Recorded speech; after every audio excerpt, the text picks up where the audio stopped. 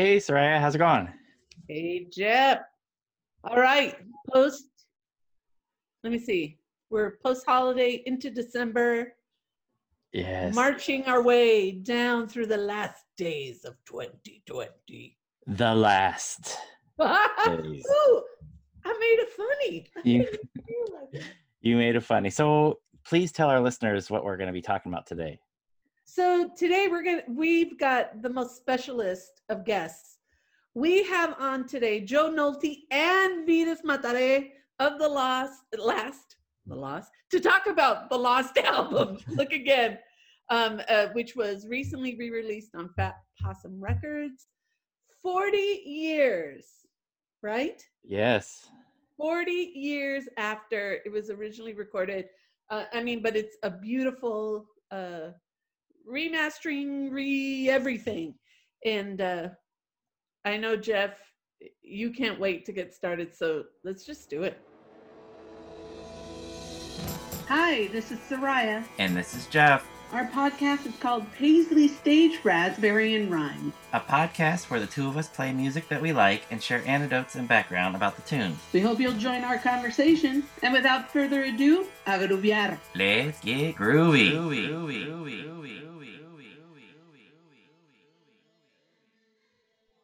Till you can't find a balance. I'm gonna put this down. Okay, so Soraya, are we all set? We're set. All right. Well, we are very excited because as you were mentioning, Soraya, we have two very special guests. Do you want to remind our listeners from a minute ago? Sure. So we have joining us today the one and only Joe Nolte and also the equally exclusive Vidas Matare. Both of them together today with us to talk about God help you all. this beautiful piece of vinyl. Oh, it looks really good on the screen. Those graphics translate. Look Again, which has been recently released for the first time, but 40 years after the fact. Yeah, so we have a few questions for both of you. On our episode number 73, which was a few months ago, we had a couple special guests on with Tom Stevens of the Long Riders and Lena Letonois from Peer Group. They came on our show because they are equally hardcore fans as the two of us are. And we were talking about the album. And at that time, there was no release for it. It was just something that was recorded many, many, many years ago and we were waiting for, and here we are. In fact, I just came from my mailbox that has this. So I want to do like a 1 minute unboxing to see what's inside this box, if you guys don't mind. Yeah, the suspense is killing me because other people are not getting the 7-inch even though they ordered the initial special pressing. And some people didn't get the lyric sheet. I'm hearing about all this stuff. Yeah. All right, well, let's Yeah, see. we just ordered a copy and didn't get a. Actually, though, there haven't been a lot of other complaints, so hopefully these are isolated. Maybe everyone's a special edition. Who knows? Well, inside my That's true. box. Yeah, we sure. All right. So I got this in my Woohoo! box, and I got this. So Soraya opened hers up, and it looks like she had all the goodies in there.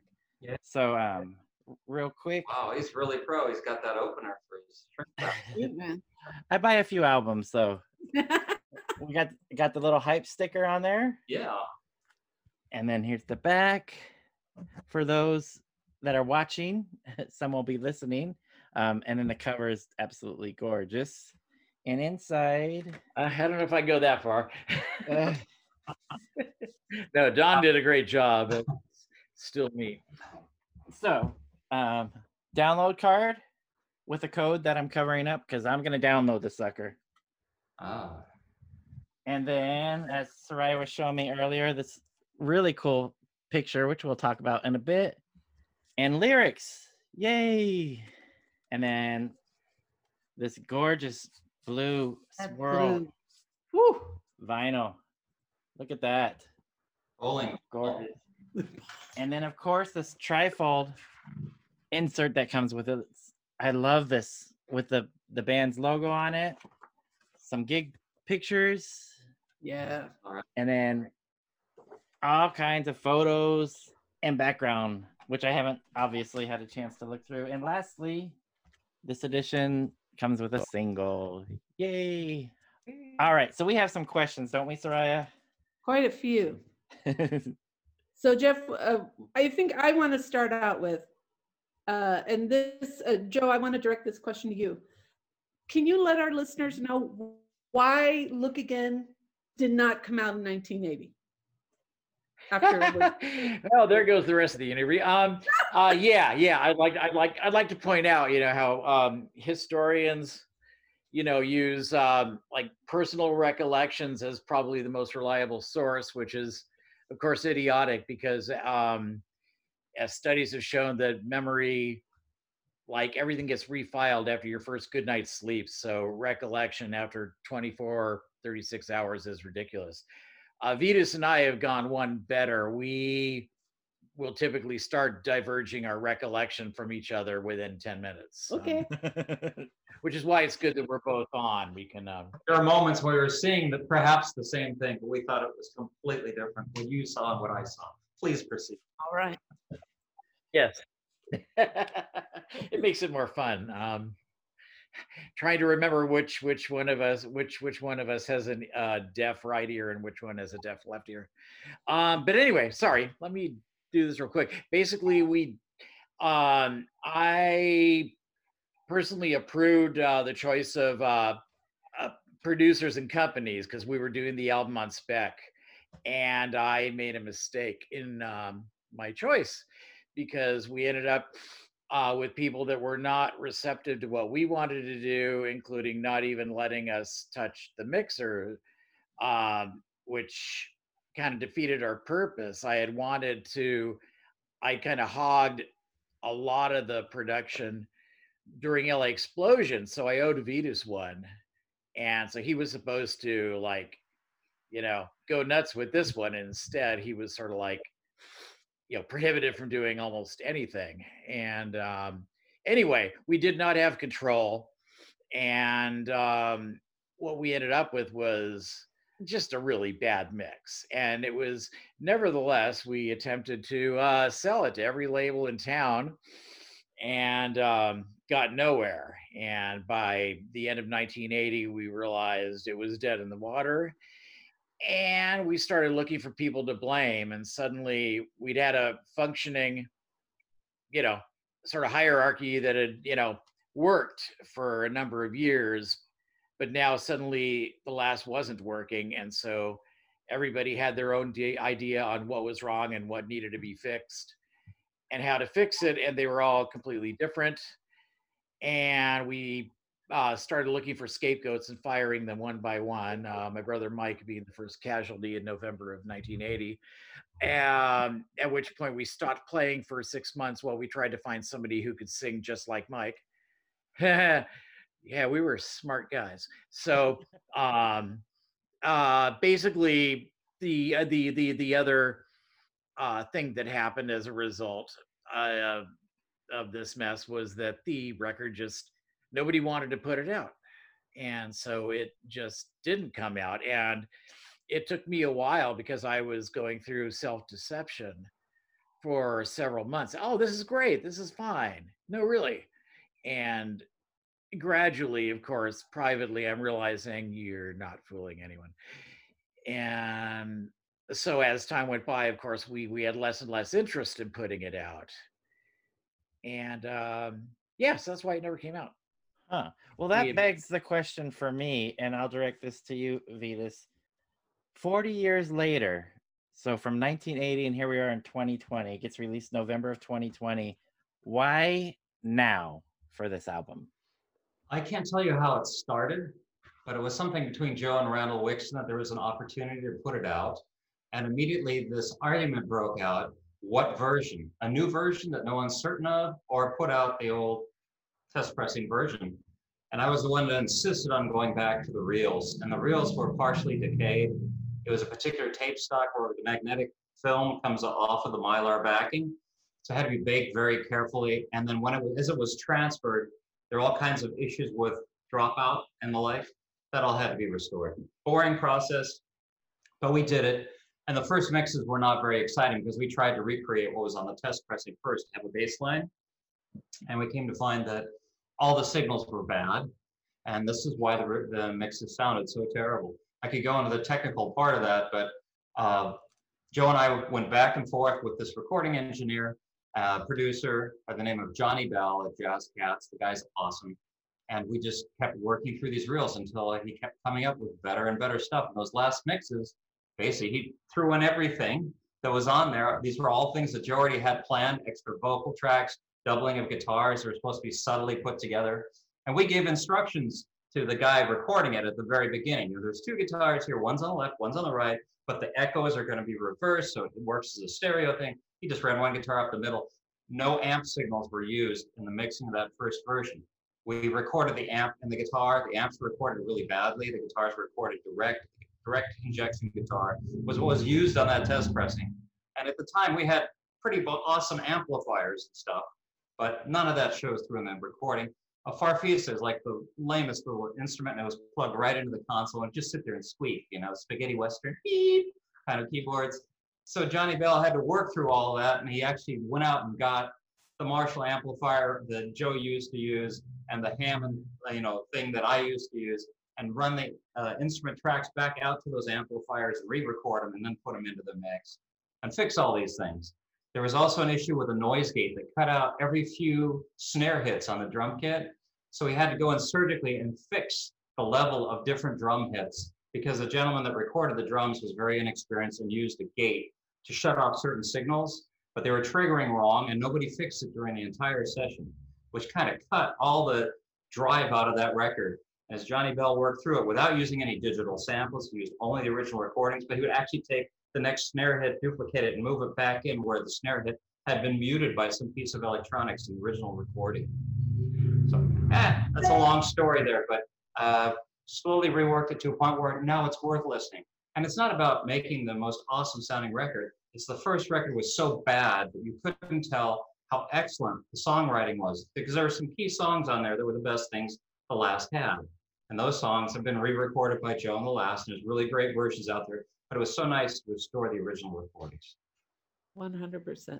And Joe, how did Fat Possum become involved as the label for this release? This is great. Okay, just as I was going to actually fill in a couple of blanks for Vitus, but I could say just off the top of my head that, well, that would be a question for Randall. As far as that, Okay. but I could say, okay,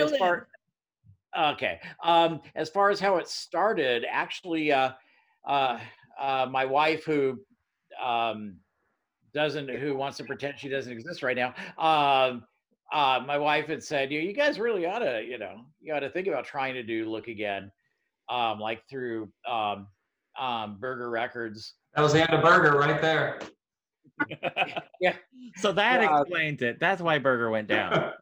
Yeah, we killed him. That was a stroke of luck, because what happened was my original idea was, let's get the thing out. And I'd been trying to get the thing, the original tapes burned for decades. I had been talking to Greg Shaw in 2003 about doing that. And I had a very long email that I sent to him regarding Look Again, because we were like talking to each other like daily, and my whole email program crashed. And then I found out later that was the night he died. So that kind of killed that idea.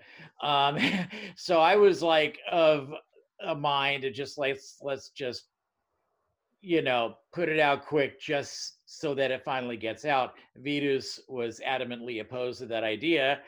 Thank you, Vitus. We are forever, it is thanks to Vitus, it turned out as good as it did. And Randall, of course, found Fat Possum to be a lot more agreeable in terms of what we would ultimately like to do, which would be to have the booklet, to have the special care and treatment. And of course, Burger Records ended up going belly up a few months ago. So that was fortuitous that we didn't stay with them. Was there anything else that I was going to? Oh yeah, so that's kind of, Randall just had knew about Fat Possum already, and so was they just worked. What I wanted to add, oh yeah, it's like the stuff that Vitas was referring to, the extra guitars and voices. I was led to believe at the time that a lot of those tracks had not been kept, which, as it turns out, was because somebody wanted to hurry up and get us out of the studio. Right, have done with it, get us out of the studio. The producer's idea was, oh yeah, it'll be just like you guys are live. We'll have all the guitar on one channel and then all the keyboard on the other channel. Right. And then we'll lock the control room door so they can't come in here and fool with the mix. Yeah, exactly, which is pretty much what happened. Yeah, it was absolutely insane, inane, and absurd, and that's why it didn't come out. It's a miracle. First, it's a miracle that the stuff didn't get wiped, and basically my instructions, because Johnny had said, yeah, we got extra tracks, but I think they appear to be duplicates. I said, ooh, try running something with all of them in there, and actually, we have at least one track that shouldn't have been in there that ended up on there, which I haven't said anything about because it's just too much fun. I did a little piano piece. I don't know if you remember that, Vitas, for Everybody Had It. Yeah. I had some ideas and just did like a demo, like a run through. It was kind of sloppy, and at the end, the producer said, "I'm sure we can work that in," and I think we all knew he was lying. But Johnny put it in, and it is in the mix. So cool. we've got me playing piano on one song, but basically it's like all. So it was a miracle when Johnny did restore those tracks to discover that there were extra vocal harmonies and extra guitar bits that were what I intended. It's kind of extraordinary to hear something you thought was lost for the first time in 40 years. And to hear that, for the first time, this is what we wanted to do. Wow. This is how we wanted it to sound. Wow. We actually wanted to go through the tracks, but before we did that, I had a quick question about the album cover. Whose idea is this? So it looks like it's you, Joe, probably singing a love song, I'm guessing. You could tell it's a very soft ballad. Yeah, right. Yeah, that's me in mid scream. I've always been kind of ambivalent to that photo. Vitas has always liked it. I blame Vitas.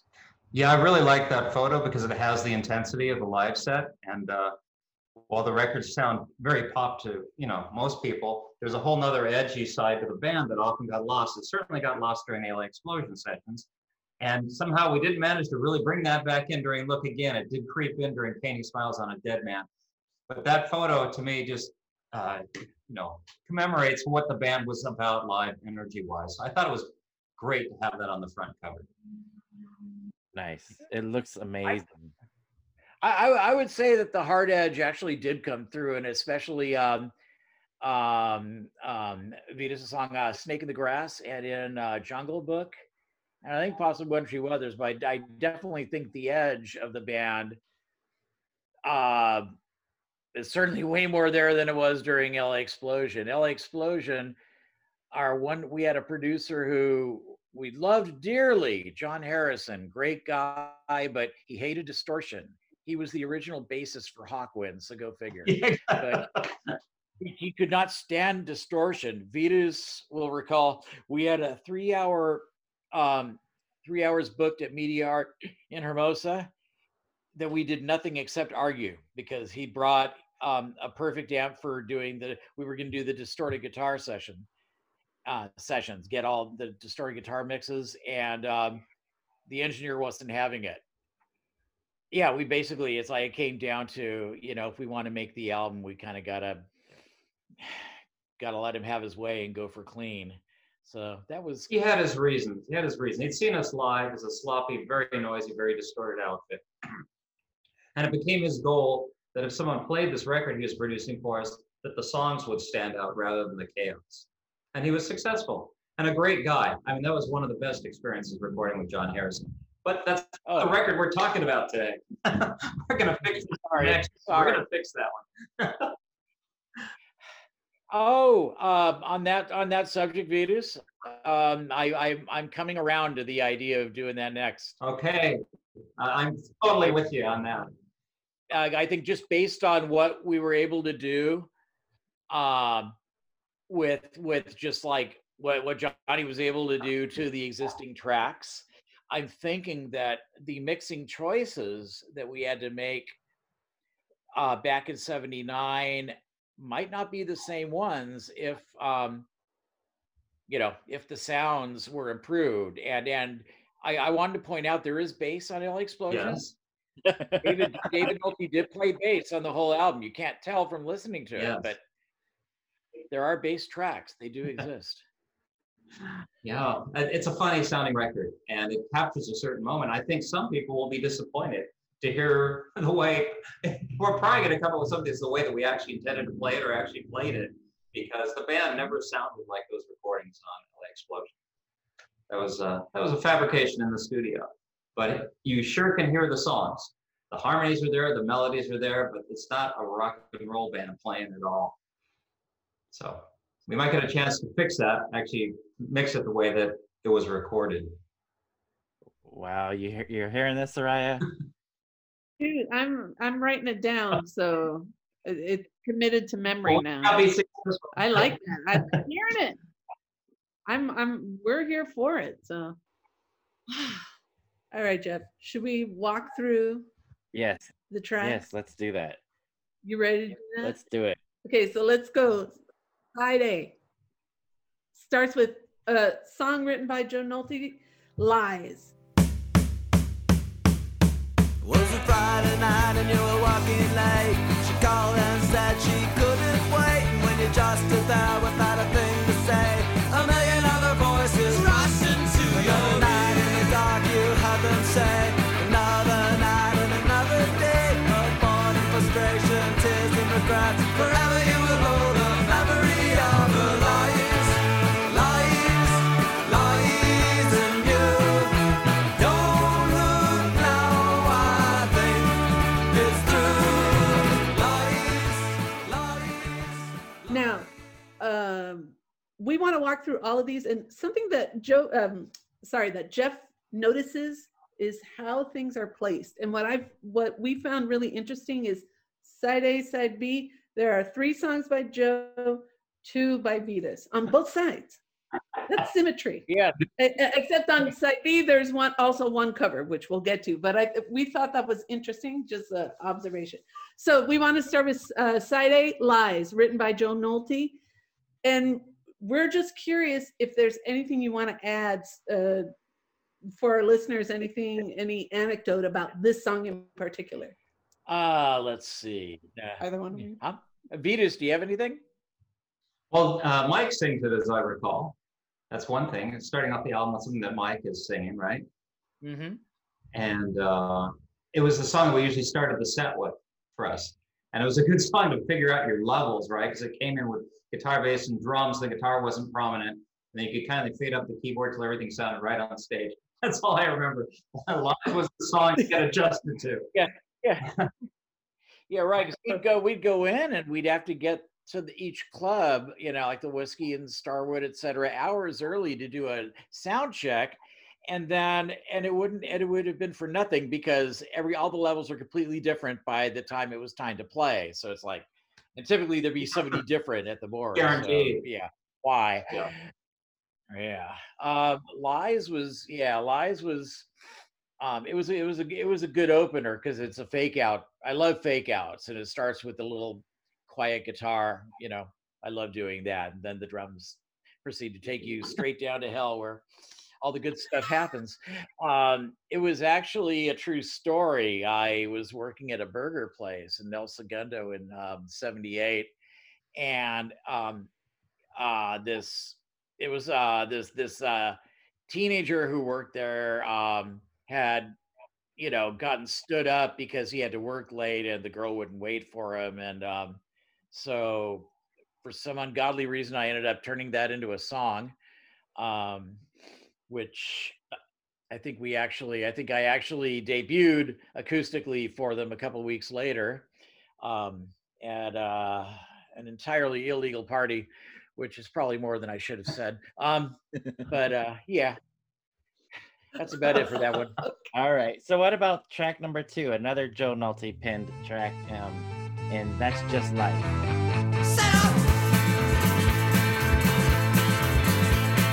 People turn their heads at me, happens all the time. The only shoulder blades I see every single time. Guess I don't know by now, just not wanting anyhow. One more club that don't allow blacks of me around. I don't mind, that's just life, and it's alright. It's the only one I know.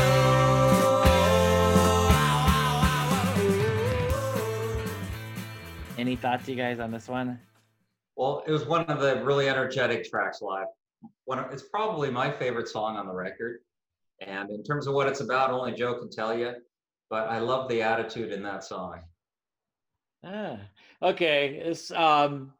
We were at the Whiskey. We had played, so it would have been, the song was written in February of '78, so it must have been one of those January shows. And I'm sitting, it's after we played, I'm standing in the crowd, watching whoever, and the current drummer for the Germs is right in front of me, and he's like a little skinny guy, and he's jumping up and down with a band and enjoying himself. Unfortunately, there's an 800-pound biker directly behind him. And so I watched it going, you picked him up and weighed him.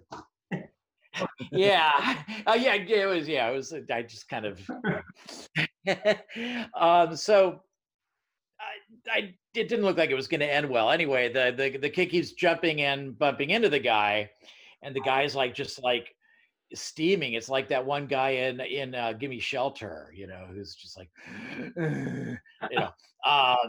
he was just like, he was working himself up. He wanted to get good and mad. And then he finally reaches his arm back, to swing, and so I just grabbed his arm.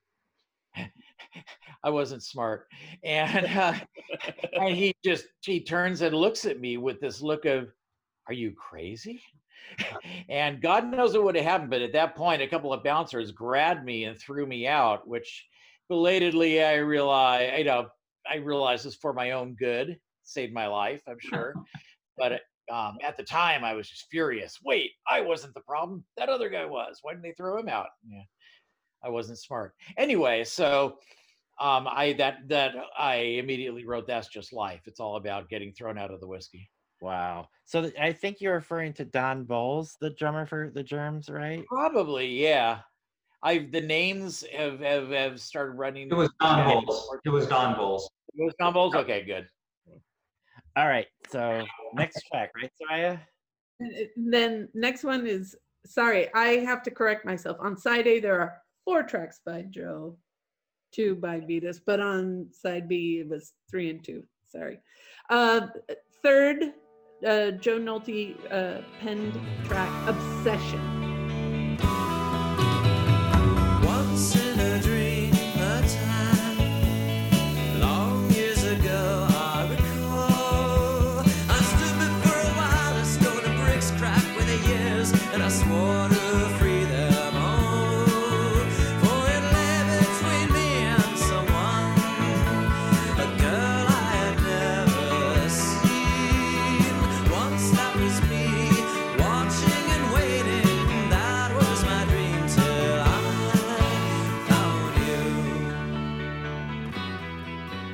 Good song. Really good song. Agreed. Yeah. Oh, thanks. That was a lot of the looking. Okay, the first 2 were from '78. This one, as a few others, was actually written to order. It's like, oh crap, we're doing an album and we don't have enough songs. It's it's just one of those things. So I had to just I had this old fake Dylan song, which 3 days out from civilization, the tune. Well, I was young, I know I was a hound beneath the moon. So I say, I'll be going away, etc., etc. Anyway, never went anywhere. And so I just completely rewrote it, turned it into a ballad, and boom, Obsession. Nice. Boom. I just love that. Yeah, I had this fake Dylan song. Boom, here, Obsession. That- Brilliant. That's how you write a song. Oh my God. Yeah, That's how you do it. That's how you do it, folks. No better motivation than crap. I need a song. All right, Vitas. So your first track on Look Again, and Joe noted that this was one of the songs that he feels that shows the band with some power.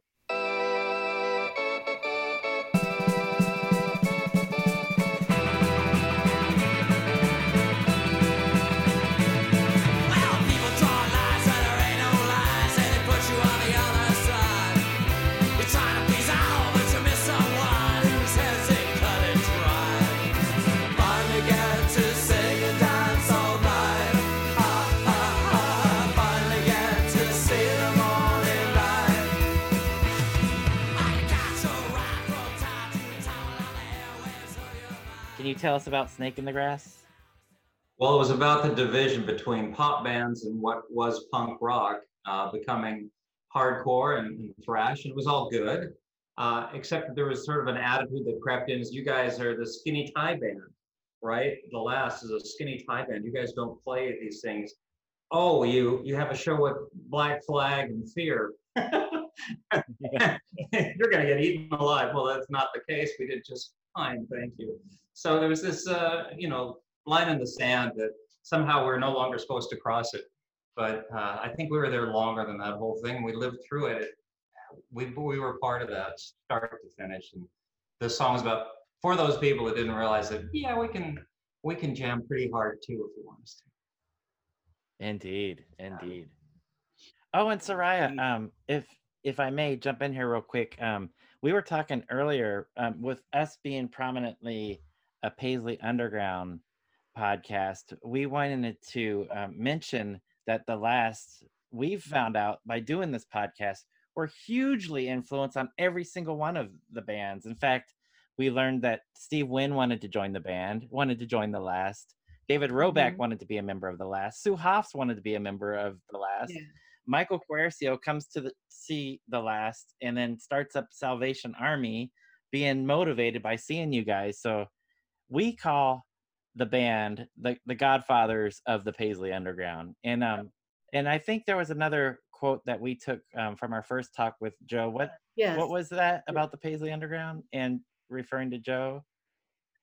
Joe Nolte told our listeners in our first interview with him that the Paisley Underground is also known as the "Fuck You, Joe Nolte" Underground. I think I made it up at that moment, but yeah. All right, so let's go to the next track. Sorry about that. All right, so Vitas, the next track on this side is also penned by you. Should I Say a Word? Just Another Girl. I saw her yesterday. I fell in love, Seen her many times before. And close my eyes, I want to see some more. Disappears like grains of sand that pop up near no matter where I am. I see her walking by. I feel my heart beats around me. Blood rushes round me. Never take my eyes off her. If only I could have a word with her. Never could I speak out loud. She's disappeared into a crowd. Girl, just another girl, just another girl, just another girl. Tried so hard to convince myself to now that never would. That's just what I tell myself. Don't believe a word, just another girl.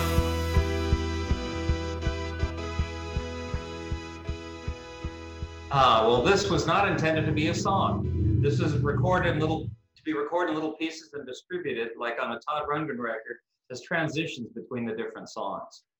And it just never got around to it. The album's not structured that way. We left it as one tune, but it's not really arranged to work that way. and Joe salvaged it by putting a little scoffing in the middle of it. But it's just a chopped up bit. It's supposed to be something that reappears as a theme between the other songs. Uh-huh. Oh, so that was the original intention. Yes, that was my intention. Oops. Sorry. It's all right. We'll chop up one of your songs and put it in little pieces. All right, so that brings us to the last song on side A, and we return to Joe's song, and this is with Difference. The day I first saw you, the day I realized I was in love with you.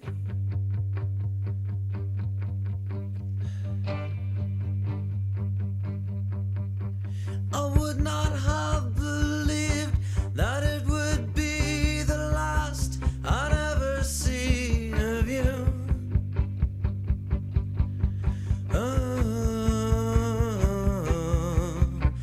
You told me I was not like all the rest.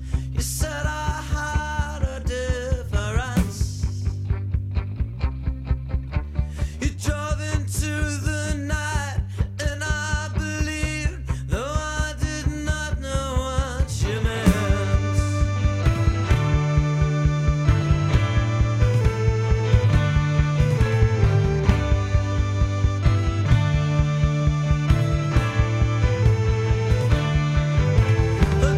A dream, you told me you had waited for a year to fill your dream.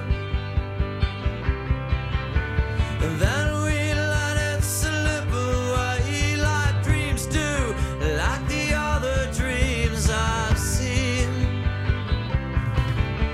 I know I should have called, I should forget. I know some people could forget. Yeah, but some people never dream. But with a little difference, your love within. And I saw, and I saw, and I saw you.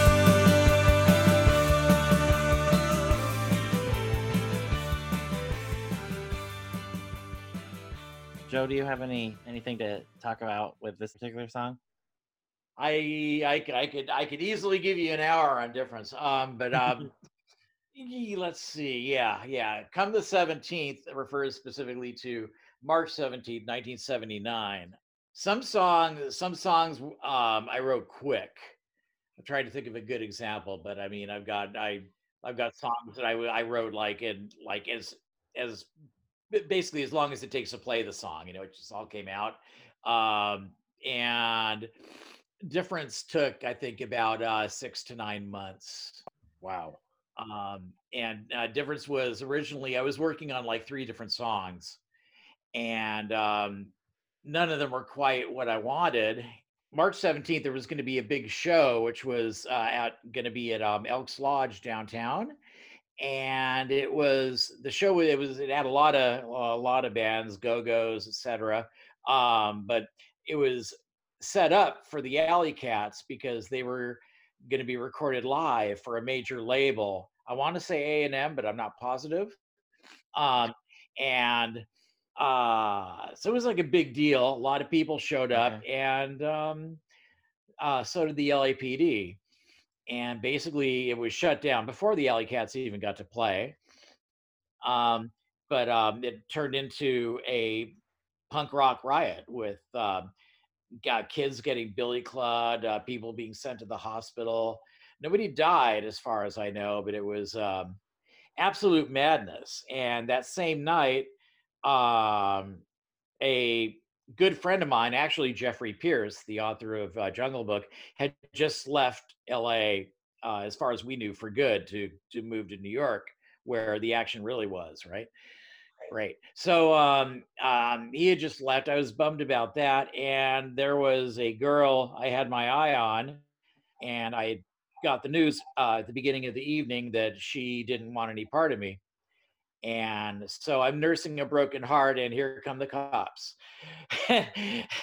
And that's what I needed to finish the song. So I took I took a lot of one song, which is kind of like the verses of difference, and I took the best parts of the other two, threw them all together, and it still took me until I think Memorial Day to actually finish the final words, because I knew it was going to be good and I wanted to get it just right, but it was still a little weird. So I played it for Vitus. And I said, I don't know if we should even try this one. I think it's too weird. What do you think? And Vitus, you remember Vaguely, that? yes. I rather liked it. I thought it was good. It was like the things we wrote when we started writing songs together, songs for each other. There were all these parts. It was progressive stuff. And then we were suddenly back to that with difference. Yeah, Vitus actually was very encouraging and said, "No, you got to do it. It's great." And okay, and the parts for the first song that I had left over actually became "Look Again," which was also written because we needed a song for the album.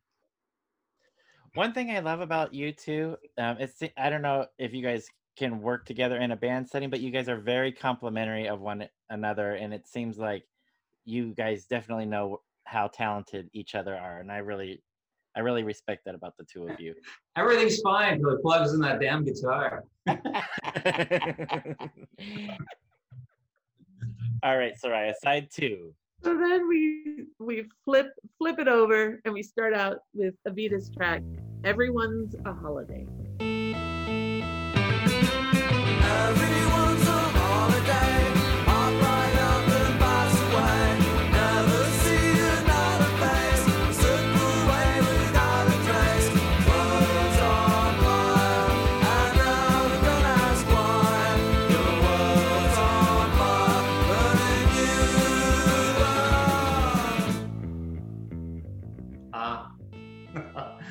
Yeah, can't tell you really what it's about, but all things must pass. Not exactly the George Harrison interpretation of that theme. And that was written to be a pop song more than anything else. And I wanted to have like this loop of stuff going. I was into running loops of tape around, chair legs and stuff and trying to play along with that. I was doing my easy listening experiments and things. And poor Joe would receive these cassettes of whatever I'd done. And he managed to fit a few of them into the set and a few of them into this album. And Everyone's a Holiday is one of them, and so is Subway Song. They're both from my little experimental tapes with loops and stuff. Wait, so you're physically putting tapes around legs of chairs? Yeah. Well, I would play a little riff and snip it down and loop it around stuff and then run it past the tape head. Yeah, you have to spool it over the reel with the motor running on it. And I would play along to that. Or I would just take the same part and record it, over and over, duplicate it, and splice them together, put together a chorus that had all the little loops and have that splice the verses in between.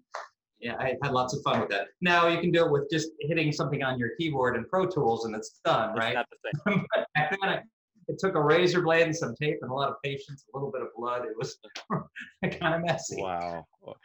Some of the accidents were the best part of it, though. We don't get those experiences now. Yeah, absolutely. That's one thing I think is missing out of music today, recordings today. So Subway Song, same thing you said? Same thing, yeah. It's one of the what I call the easy listening experiments. I had a goal of doing about 12 of these, putting them together somehow. But thankfully, Joe salvaged the songs that could actually be played by a band live. And that was a good one live. We had a lot of fun. It just was not a rockabilly song when it started, but it ended up that way.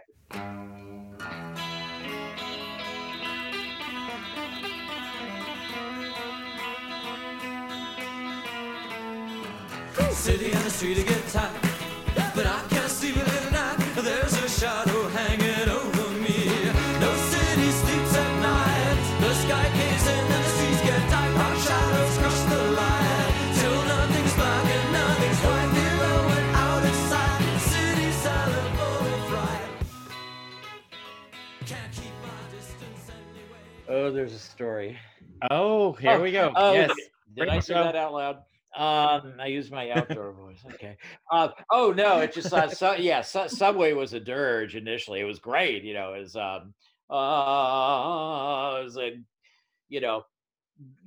Gregorian monks, on their way to perdition, singing bemoaning their fate. Just an amazing. That's just how it sounded to me. It's just like beautiful, and I turned it into a rockabilly song. I try to keep there's little you could hear elements, the actually one of the guitar things that we saved actually is back in there that echoed one of the musical themes that had gotten left out of the original mix. But um, yeah, I wanted to do a ska thing, and I wanted to do a rockabilly thing, and I picked You up. didn't want to do them to your own songs. Yeah, I know. I ended up. Well, I did. I was out of time. Yeah, and I didn't have. I know. You're right. Actually, I'm a bad person, and I apologize. We got this cassette of easy listening experiments. Let's ska one of these fuckers. But yeah, so that little ska thing Rockabilly. in the middle of should I say a word? That was fun. But yeah, I did. I rockabilly the hell out of a Subway song, turned into a completely different song, really. And contrary to how Difference evolved, Vitus didn't like this initially at all. And it wasn't. It wasn't until which makes sense because I had, destroyed the original song to make a new one.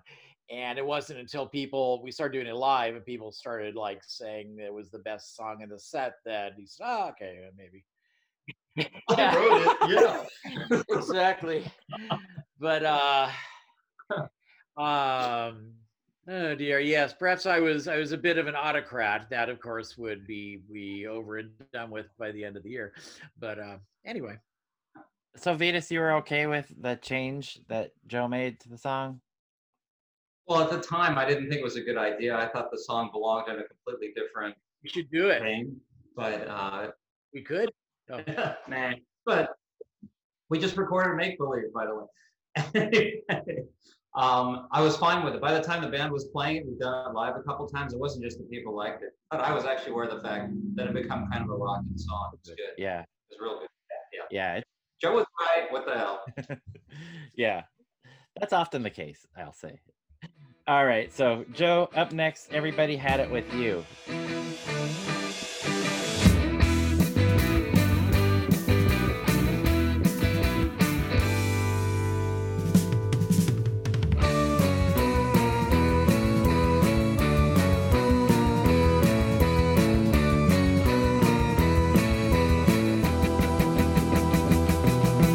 Everywhere I run, I always hear about the things you've done, and it seems like you've been doing it without one.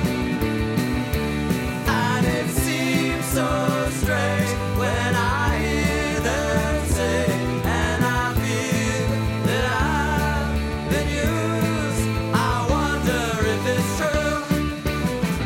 I wonder why you had to do the things you say that you do.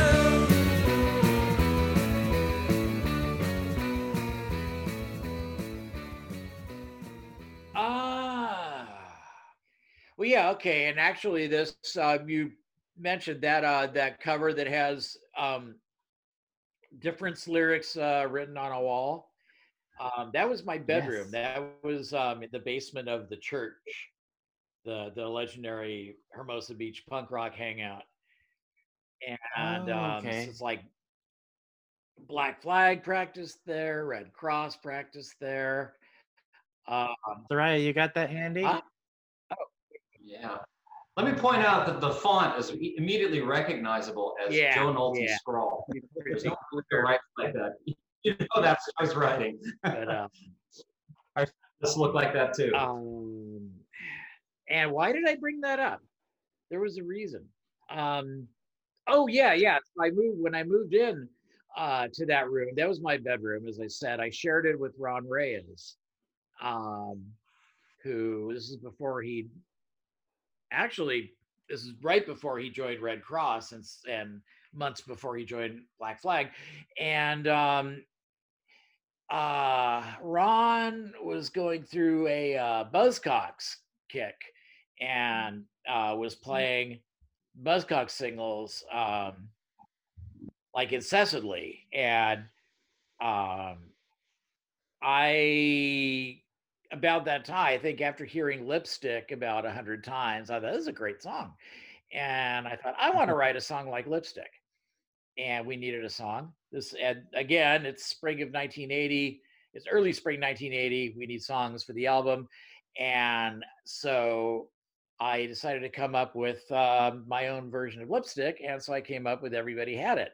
Contrary to popular belief, it is not about anyone or anything. It is simply a joke song. It's, the whole pun is had it, having it and having it. Ha ha. This is where my humor was back in 1980. Trying to think. Oh yeah. I had. Should I? Yeah, why not? I had a song called "Don't Go" that I wrote in '78. Again, maybe '77. No, '77 probably. That sort of like well, actually, it had a midsection that it's basically like a sort of quasi 66 teen punk rock song sort of thing. But then the middle is switches to minor key and goes.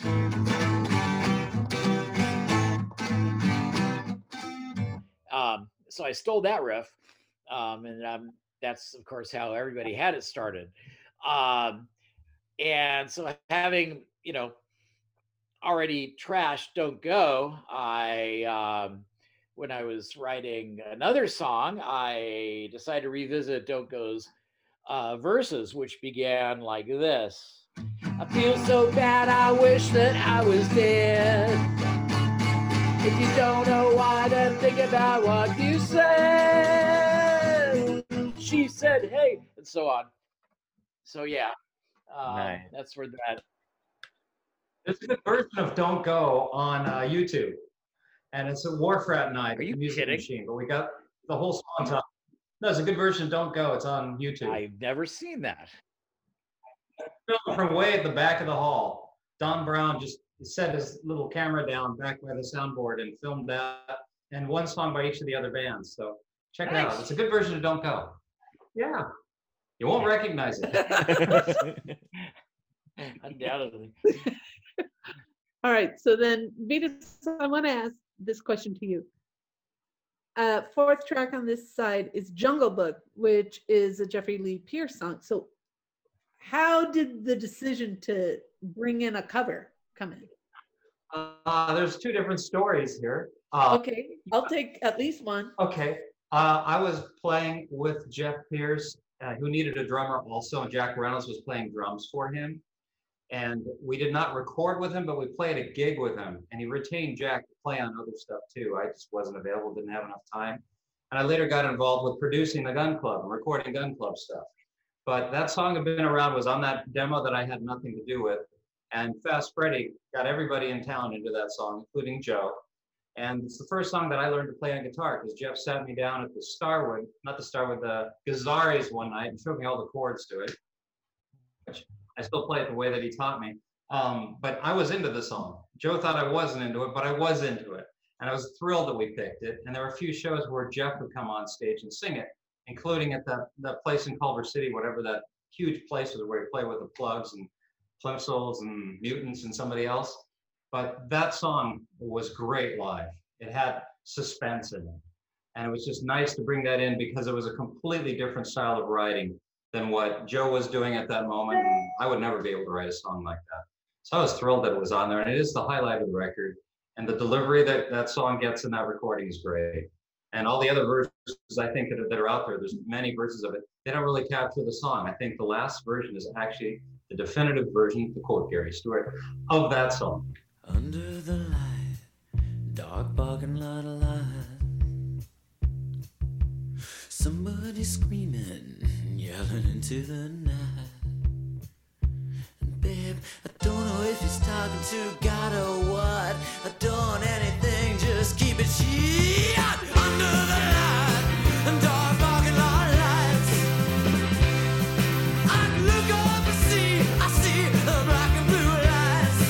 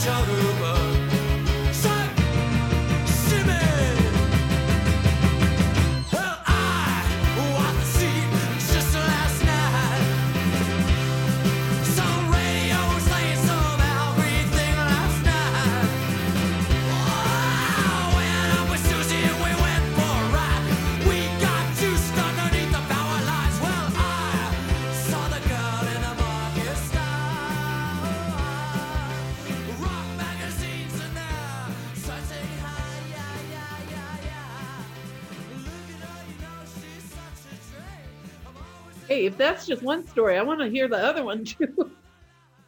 Well, here's how we did it. Here's how we came to do the song. All right. What happened was, this goes back to 78 again. Freddie played me the demo. It was a band called the Red Lights, which was Jeffrey's old band. Jeffrey Pierce, after they broke up, pretty much retired from playing music. And Fast Freddie played me this demo of Jungle Book, which they recorded, and I thought it was amazing.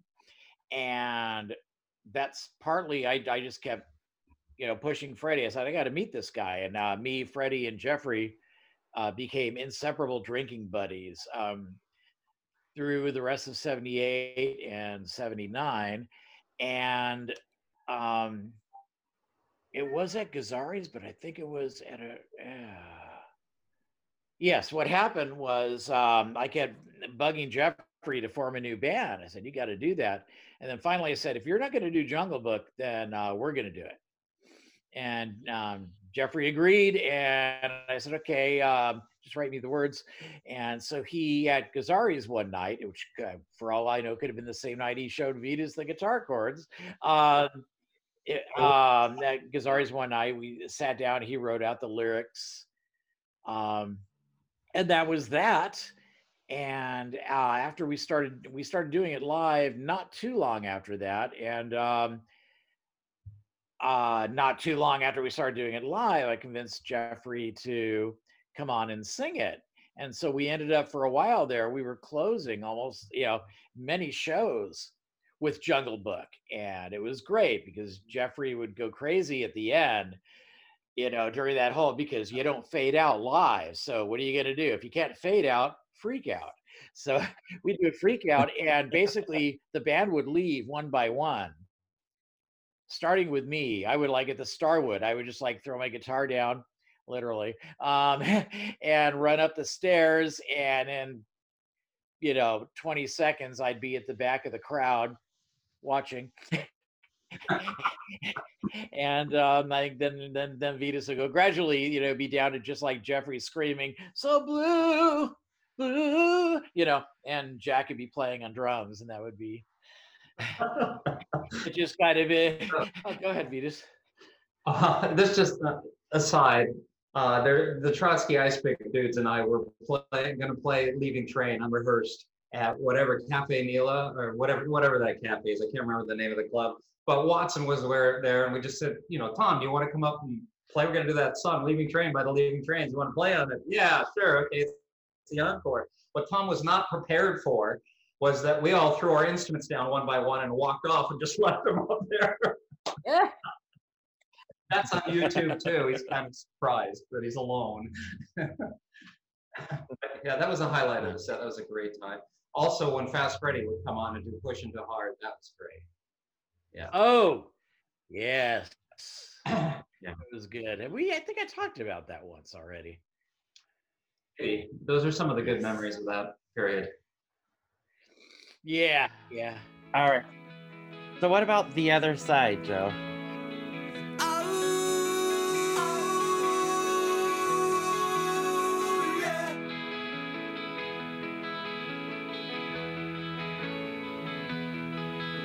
For years you've been running my life as if I were a slave controlled by your word.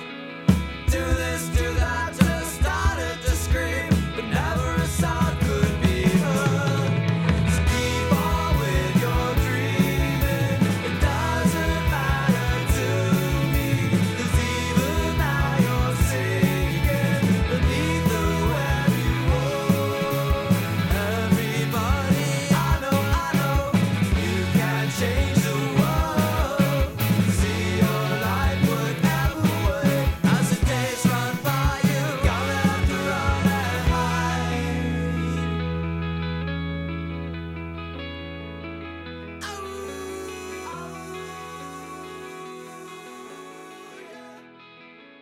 and The Other Side is there's two songs that don't do as much for me as the rest of the album. I shouldn't talk about things like that though.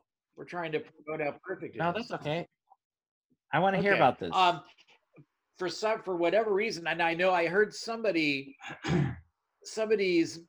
mentioned that they thought that, you know, Snake in the Grass was possibly better in the original mix, which I categorically disagree with, but to each their own. For me, That's Just Life is the one song where nothing substantial seemed to be added. And maybe it's okay. Maybe that's just because it was better than the others because of the arrangement initially. There wasn't that much that could be done to ruin it back then. But That's Just Life didn't really do anything special. I mean, it's not like it's bad, but and the other side,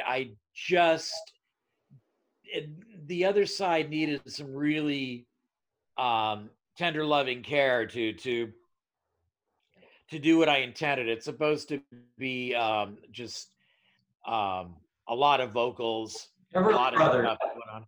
Huh? I needed the Everly Brothers treatment. Yeah.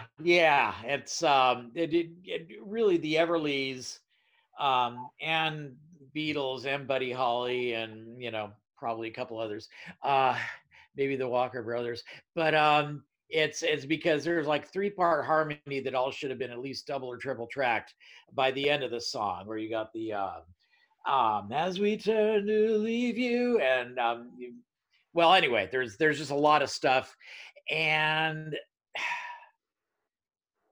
we just were not able. We were kind of rushed into the version that we ended up with, and it's good. It's certainly been improved, as has everything. On the same note, well, we'll get to Weekend Girl, I imagine, but Weekend Girl, for instance, was supposed to be part of the regular album, but the mix was so bad, it was just, we couldn't bear to have it on the album. It was so bad. And now it's like one of the strongest mixes, which, goes to show if you put all the tracks on, what'll happen, But yeah, the other side, I'm happy with. The other side basically was my brothers, Mike and Dave, basically resented me for almost the entire time they were in the band, which is okay, but it gets old after a few years have gone by, and you're like, why am I doing this for them? But again, I wanted to be a nice guy, so I decided to write a song from their point of view. So the other side is my brothers singing to me. That's the whole idea, and that with and threatening that someday they'll leave me, which they have, of course, repeatedly in some cases, and and it's okay. It's just that every time I hear it, I think about what could have been, and I've actually recorded a acoustic version that does what it was supposed to do. But that's neither there, here, or anywhere. Okay. Yeah, that makes perfect sense. The acoustic version's great, by the way. Oh, thank you. Yeah. And then we end it all with another Joe Nolte tune, Look Again. See my world. Oh, look at your world. See the days of my youth. Oh, look again. To the days of my youth I looked, and then I looked again. I really wish you knew.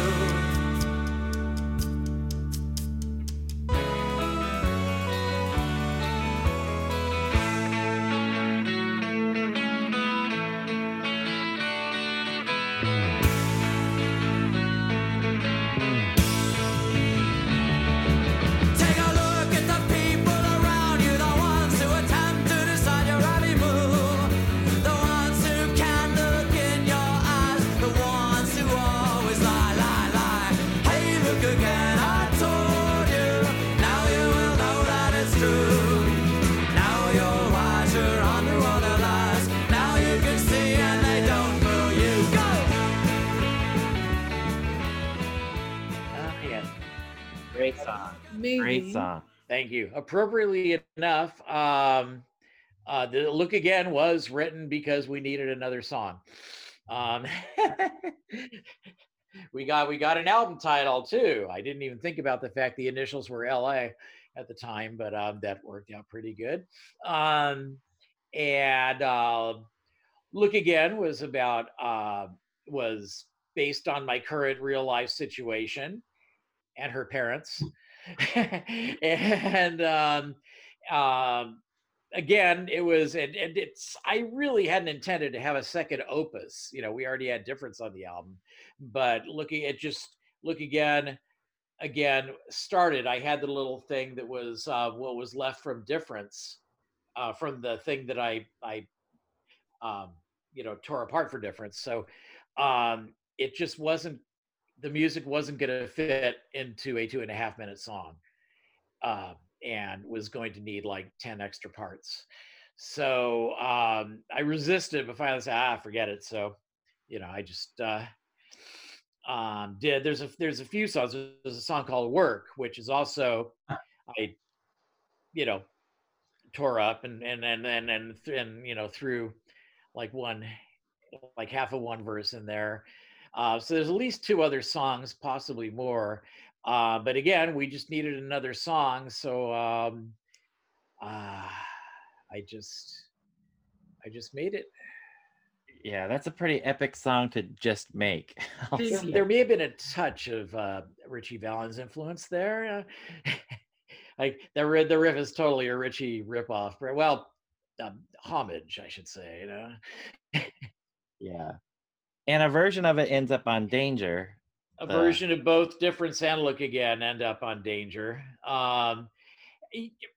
Bill Stevenson really wanted to do those 2 songs. And as I found out, he really wanted to do them just like the album. So he pushed for that, and I, let him have his way. So we kind of did it that way at that time. Yeah, how long ago was that? It was a while ago now. A decade ago, 2 decades, decade and a half. At that time, I didn't think we were really, I'd given up on Look Again. Ever. I did not think this day would ever come. Oh my God. Can I just say how delighted both Vitas and I are, as well as the people who've heard the album now, that the record has come out the way it was supposed to. It's vindication. It sounds like it was supposed to. It worked. And we're just so gassed. But anyway, I didn't think it was going to happen back then. So we ended up sort of like doing attempting carbon copies. But I think that you can't, with the new mixes, you can't beat the originals, obviously. Yep. Yeah, to Vitas's point earlier. Yeah, for sure. And you mentioned Weekend Girl, which you can get on the 7-inch single if you order the vinyl, and it also comes on the CD, the last couple songs. So Weekend Girl there, which also came out on Painted Smiles on a Dead Man. Regrettably so, yes. Different version, completely different version. Yep, and neither one is the original version, which goes back to 78 and was written right about the time Lies was, and it's almost a different song, but I'm currently, well, until the immediately pre-COVID, I was actually teaching a band the song, but yeah, Weekend Girl, kind of, we hadn't done anything with the original version, and let me see, oh yeah, we needed songs for the album. So I thought, I'm just gonna redo. I'm gonna turn this into like a Plimsolls-ish sort of like pop song, and that was deliberate because it's like the whole. I changed the focus so that it was written about a girl who was always going to,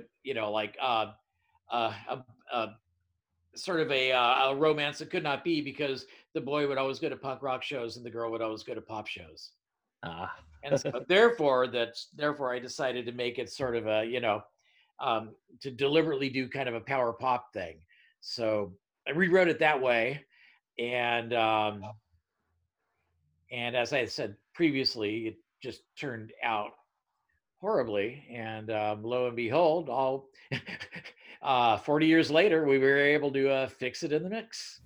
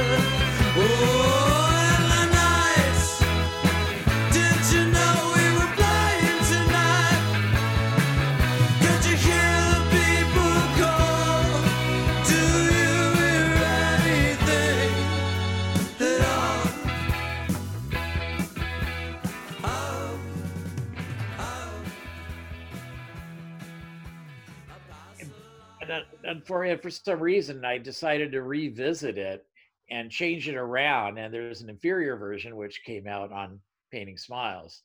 But then again, by that time I didn't know what I was doing, so I'm pretty sure everything I did was wrong then. As far as the actual recording though of Weekend Girl, that was the one where the cymbals, even the ride, would trigger the gate on the snare in John Frank's drum kit. So you couldn't play back and have all the snare hits there. It was missing every third snare beat.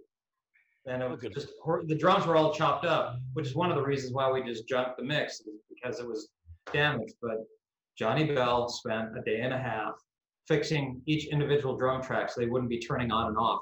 This is after the tape had been transferred and it came in at different levels and going in and out of phase. All that was corrected digitally so you could actually play it back and not have it be really funky. And then fixing all the errors that were made, initially tracking the drums. The guys in the control room were not familiar with that console. They were not familiar with that room. They didn't care about our music. We were there to help them pay their part of what the studio cost because they needed to bail out of it. I think we were just, some sort of a source for a small amount of funding, and that's all they were interested in. But Weekend Girl was the one that you really couldn't even play it back, even when the tape was restored. And wow. The performance wasn't bad. The performance was good. But without drums, that song doesn't work at all. Yeah, and again, there's no digital samples or anything. It's John Frank's drum kit, but someone has methodically gone in and fixed each track so you can hear everything that he played. Wow. Yeah, that's important to stress. This is every beat, every note, everything on the album is from then. Yeah, it is from the original recording sessions. Okay, yeah, I was wondering about that. I was at one time I thought you guys might have gone back in and thought about redoing some parts or adding guitar parts, but that's good to hear that. Yeah, that's a really slippery slope. If we started down that road, it would be all over.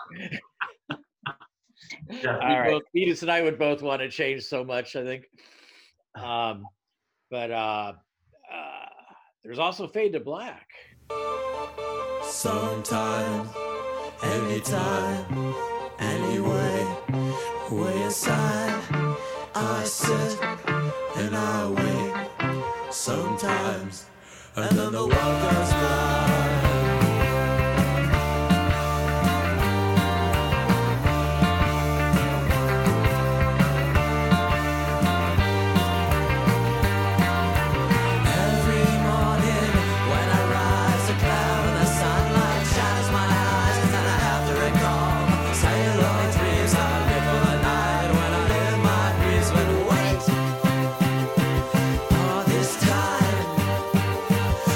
It's hard to say.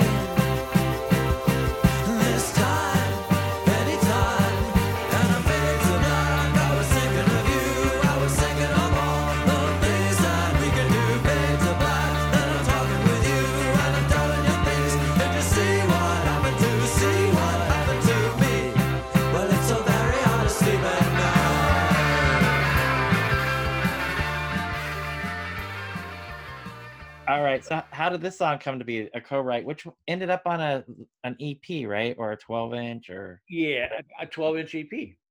yeah, okay. Matter of fact. So how did this song come to be as a co-write? I'm guessing it started with Vetus. Right you are. It was a song called 8 After 1, and it was just a creepy little thing, but it happened to sort of mimic what's going on in this movie that Joe will tell you about, where there was a shot at having a song in the soundtrack and having a little cameo at some point in the movie, something insignificant. So we were all over that. We thought that would be great. Joe found a way to take the title of the movie and work it into that 8 After 1 thing and perhaps make it the theme for the movie. To you, Joe. It should have been a theme.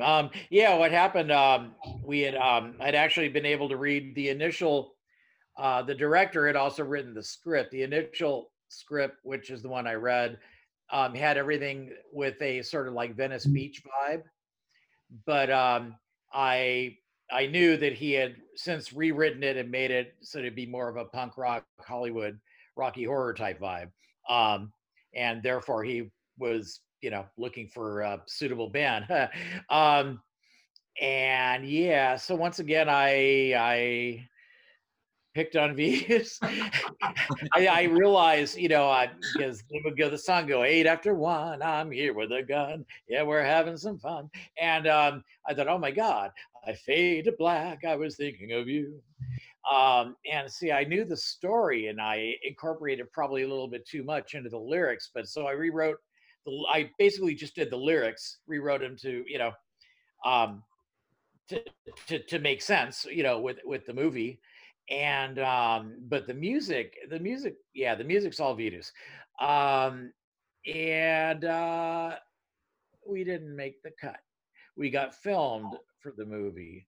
There are a couple of stills that I have in my possession, actually, from an early program, and that's about it. Although we're hoping the footage exists somewhere. There are people actually searching for this at this time for an undisclosed project. Interesting. Yes. There's a trailer for Fade to Black, and we actually make our cameos a snippet in that trailer. There is? I believe so. Oh, I'd love to see that. I have missed that. Anyway, seen it. Yeah. Someone told me. Anyway, so yeah, okay. So that would be even much better. But yeah. So they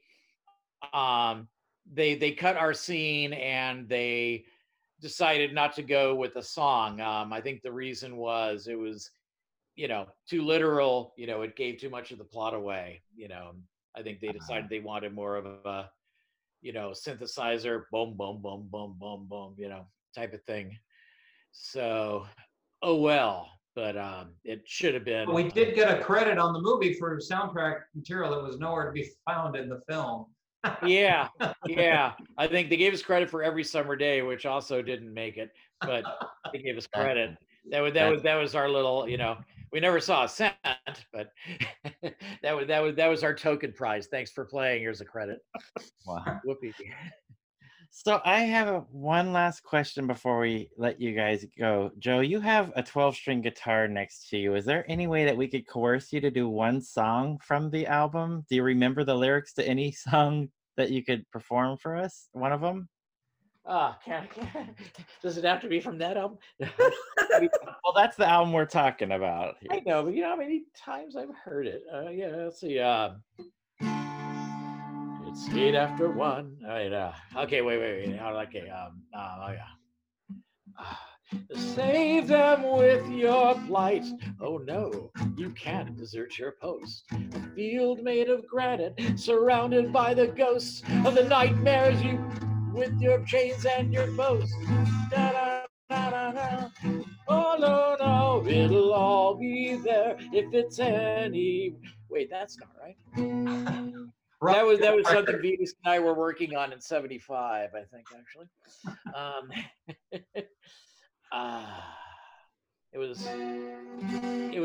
was going to be part of a long Vetus thing, which was then possibly going to be part of an even longer joint thing that I wanted to do called Spirits of '76. Oh wow. It's actually, we were probably working on it. Could we be working on 76? Who knows? But yeah. There's so much old stuff that in retrospect was, if people bought the stuff they did, they'll go for that. That I want to kind of bring to life while we have life. But we're talking about Look Again. So actually, I'll tell you, Vitus, do you have a request? Yeah, sure. That's Just Life. Thank you for not suggesting one of the long songs. Oh, I should point out that That's Just Life. Is gonna be broadcast online live tomorrow. Oh, cool. That's one of the two songs I did. I did two Look Again songs. I did That's Just Life and another very memorable one because I can't think of what it was. Oh! Everybody had it with you. So those are going to be on Matt Riggle's show tomorrow, which that's the one we invited you to. If you want to, if you're not doing anything tomorrow. But yeah, so that's probably, we should probably do another one just in case there's any crossover. Okay. Gosh, any others? I guess that was Obsession. Such a good song. Okay. Jeff, Sarai, you guys cool with that? Yes. Yeah. That's great. Okay. Do I remember the words? No.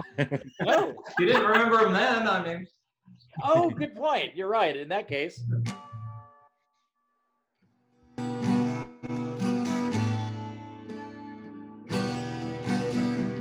Once in a dream of time, long years ago I recall, I stood before a wall of stone and brick cracked with years, and I swore to free them all. For it lay between me and someone, a girl I had never seen. Once that was me, watching and waiting, that was my dream till I found you.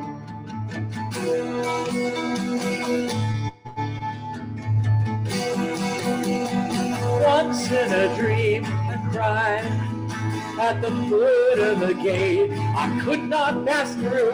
One Friday night I locked inside the view, but the same way too. And girl, I'd do most anything to be alright.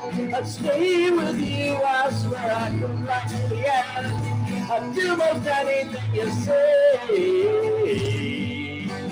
Oh yeah, you just plays flute here.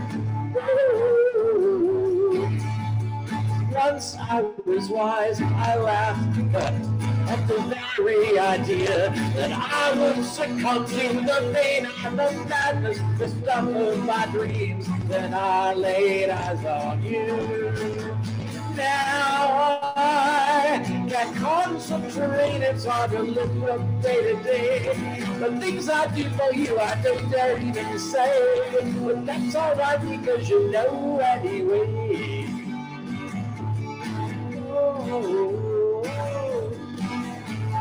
Now in my dreams I see you here, caressed by the winds that brought you there.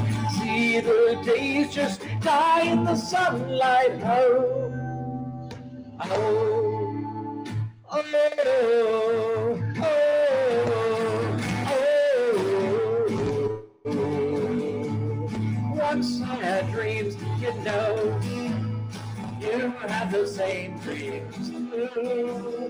You take that toll, but somewhere inside, something led me to you, to you.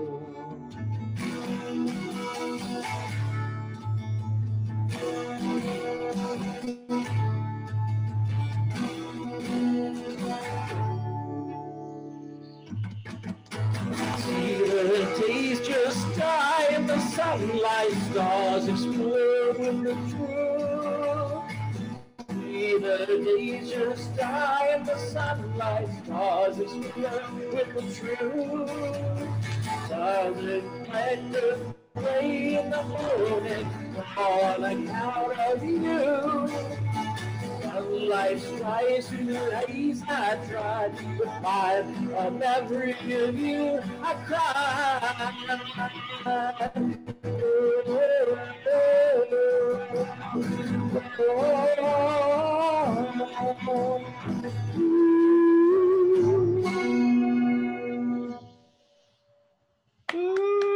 Very good.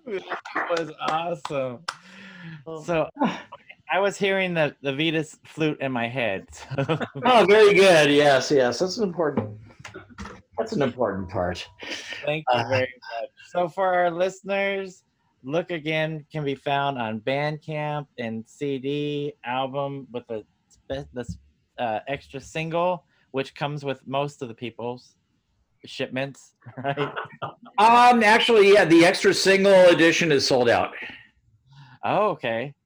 So if you want the extra 2 songs, Weekend Girl and Fade to Black, you gotta get the CD. Gotta get the CD. Or actually, no, because on the album, if you get the album, the download will give you access to the extra 2 songs. Excellent. So actually, yeah, you're covered either way.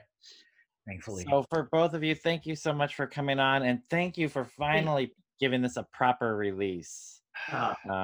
Yeah, Been bugging after 40 years. 40 years. So, any final thoughts from you two on finally getting this album out, Vitas? I'm just grateful to you guys for doing this and having us on. Thank you for promoting the record, letting people know about it. And I love your show. There's so much great stuff that comes onto your program. And I love all the Paisley Underground bands. So you guys started at the right spot and you're branching out. It's great. Thank you. Thank you, Vitas. And Joe, any last thoughts about Look Again finally coming out? Yeah, again, just I'm very happy. I echo Vitas's thanks to you guys, and hopefully you'll have to have us back on next year when something comes out. Something? Want to be more specific? I'd like to, but honestly, we have no idea what we were doing. It's like, look, we're going to do an album, and half of it wasn't written yet. But I do think we're thinking about LA Explosion. And very good. Well, this is extremely exciting. If this is any indication of what happened between the test pressing of Look Again and what we have here in our hands now, I can only imagine what's going to happen with LA Explosion. So, yeah, very exciting. All right, you two, thanks again so much for coming on and coming on together. And yes, we really appreciate it. We're so thankful. All right, thank you guys. All right, see bye, you next year. Yes, that's right. Cool. We're here for it. Thanks, you guys. Take care. Sure, you too. All right, thank you, Joe. Sure. Soraya, can you believe that just happened? No. Oh my God. But what people need to understand is the smile across Jeff's face right now. Oh my God. That we got both of them. We got Vitas and Joe together. Oh my gosh. And the fact that Joe brought his guitar and played it. Jeff is beaming. Okay. I really am. Now, I thought we ended in a really natural place with them, but I have this quote and I'm going to share it here because I think one of the things that you and I have talked about over time, especially every time this album in particular comes up in conversation, which has happened quite a bit over the last it's happened a lot, and it's the fact that there's that test pressing that somehow has gotten circulated, right? Yep. Where people have digital copies, or maybe they have a physical copy, cassette, you name it. But people always say the same thing about Look Again. Why? Why hasn't it been released? So when we were prepping for this episode, I found this review, and it's a fan review from 2012, okay? Okay. So this is what it says. It's a real pity this album has never been officially released. It is tremendous and every bit as classic as LA Explosion. 12 tracks of absolutely classic punk power pop with a slight 60s feel. Let's petition the band to get this one out there. And I think for as long as you and I, Jeff, have been friends and conversations about The Last come up, this album has come up, and it's always been followed with the same question at the end. Why, how come it never got released? You know, or I wonder if they would. And there were always kind of rumblings about it, but no one ever seemed to be able to pin anything down. And then when they announced this, you would have thought, I don't know. I mean, just the minute it got not released, but like promoted on Bandcamp, and people caught wind of it, it caught everyone by surprise. And people zoomed to that pre-order, right? And then like everyone was gunning for the colored vinyl, and the colored vinyl with the 7-inch, or the CD with the extra tracks. I mean, you name it. It was really exciting to see fans get what they've wanted for so long. And then hearing Vitas walk us through what had to happen to get it, and to get it to sound the way they wanted it to. I mean, it's impressive no matter how you slice it. And it's due to tenacity, right? On Vitas's part, on Joe's part, on the band's part. And it's wonderful that they now get to give to their fans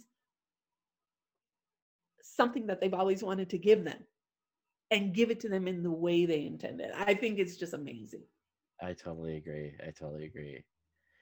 And did they just talk about on our show about giving LA Explosion the same treatment? Right? Yes, they did. That's not a dream, right? No, that really happened, and we can roll back the tape. Joe teased it, and they discussed it here with us, which is, again, fans of the band should be jumping up and down. Like, I'm imagining Howie Cohen at this moment. Yeah. Probably losing his mind right now. As am I. I mean, but look at all the fans. We've talked to them. We've had them on. Think of that panel that we had about Look Again. How timely was that we had them on? Let's talk about this album that has really been circulated amongst fans, and now it's out there. And to have the same treatment to LA Explosion. Wow. Baby, that's freaking great. And I like that they invited themselves to come back and talk about it next Oh, year. heck yeah. No. Like, that's a foregone conclusion. That's happening anyways. Yeah. But, you know, it's really good.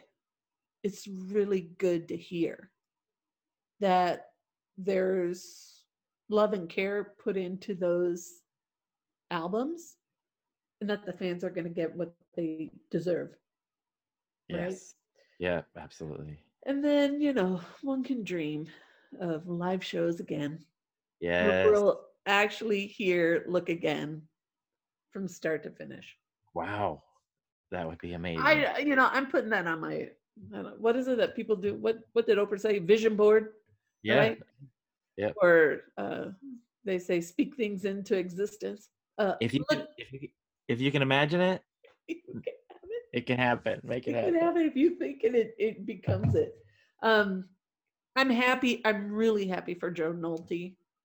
I'm happy for all the Noltes in the band. All of these guys. All these dudes. All these young dudes. And really happy for Vitas too. I mean, a lot of work went into it, a lot of care, a lot of hours, but it sounds like they're both very happy with what came out and appreciative of the support for it. And I mean, fans of the band really, really have something to be, something to hold. Can we say it's technically a new release? I was it was wondering never about released that. before. Yeah. I mean, yeah. except by like Beth Jeffington and Yeah. or Beth, what is it? Beth Dreneman and Jane Doe. Yeah. They had copies of those things. Because But now it's an official release. 2020. official, and if you haven't gotten it, please go and get it. Support the band in this endeavor. I mean, you deserve it. Yes. If you're a fan of the band, if you're new to the band, go get it.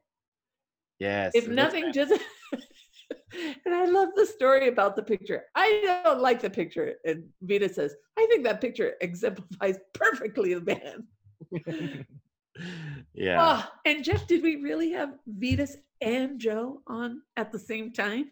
Yes, that was amazing. I like I mentioned earlier, I love how the mutual respect they demonstrate when they talk about each other and each other's songwriting skills. Yeah. It's awesome. Something I also want to mention too, and it goes along with just the fact that it's technically a new release. Lies was played recently on Rodney's show. Oh, November 22nd. I wasn't aware of that. Yeah.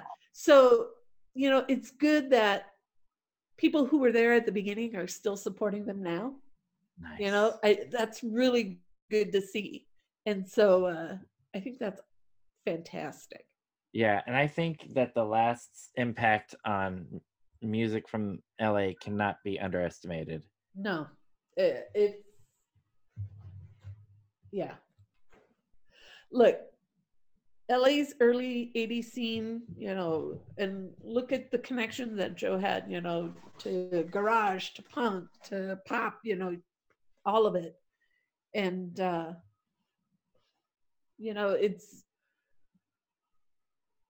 it's just good to see. It's good to see that people still love him and still want to hear from him. Yeah, we do. Right? We saw them in 2019. Yes. Right? 2019. Right? Beginning of the year. Yeah. I mean, mid-year. It was like May. But so they're, still playing shows, and, hopefully, fingers crossed, we'll be getting back to live shows again soon. Yes. And we'll get more of it. But hats off to the last. Hats off for this release. Great job. Indeed. All right, mi gente. Agruviar. Groove on, Paisley people.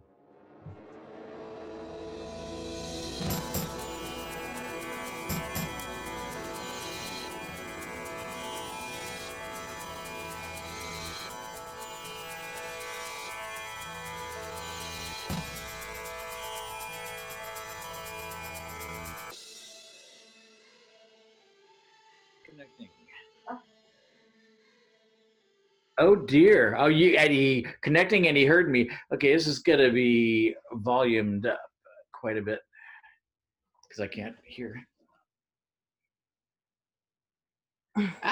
Helmut. I gotta hide.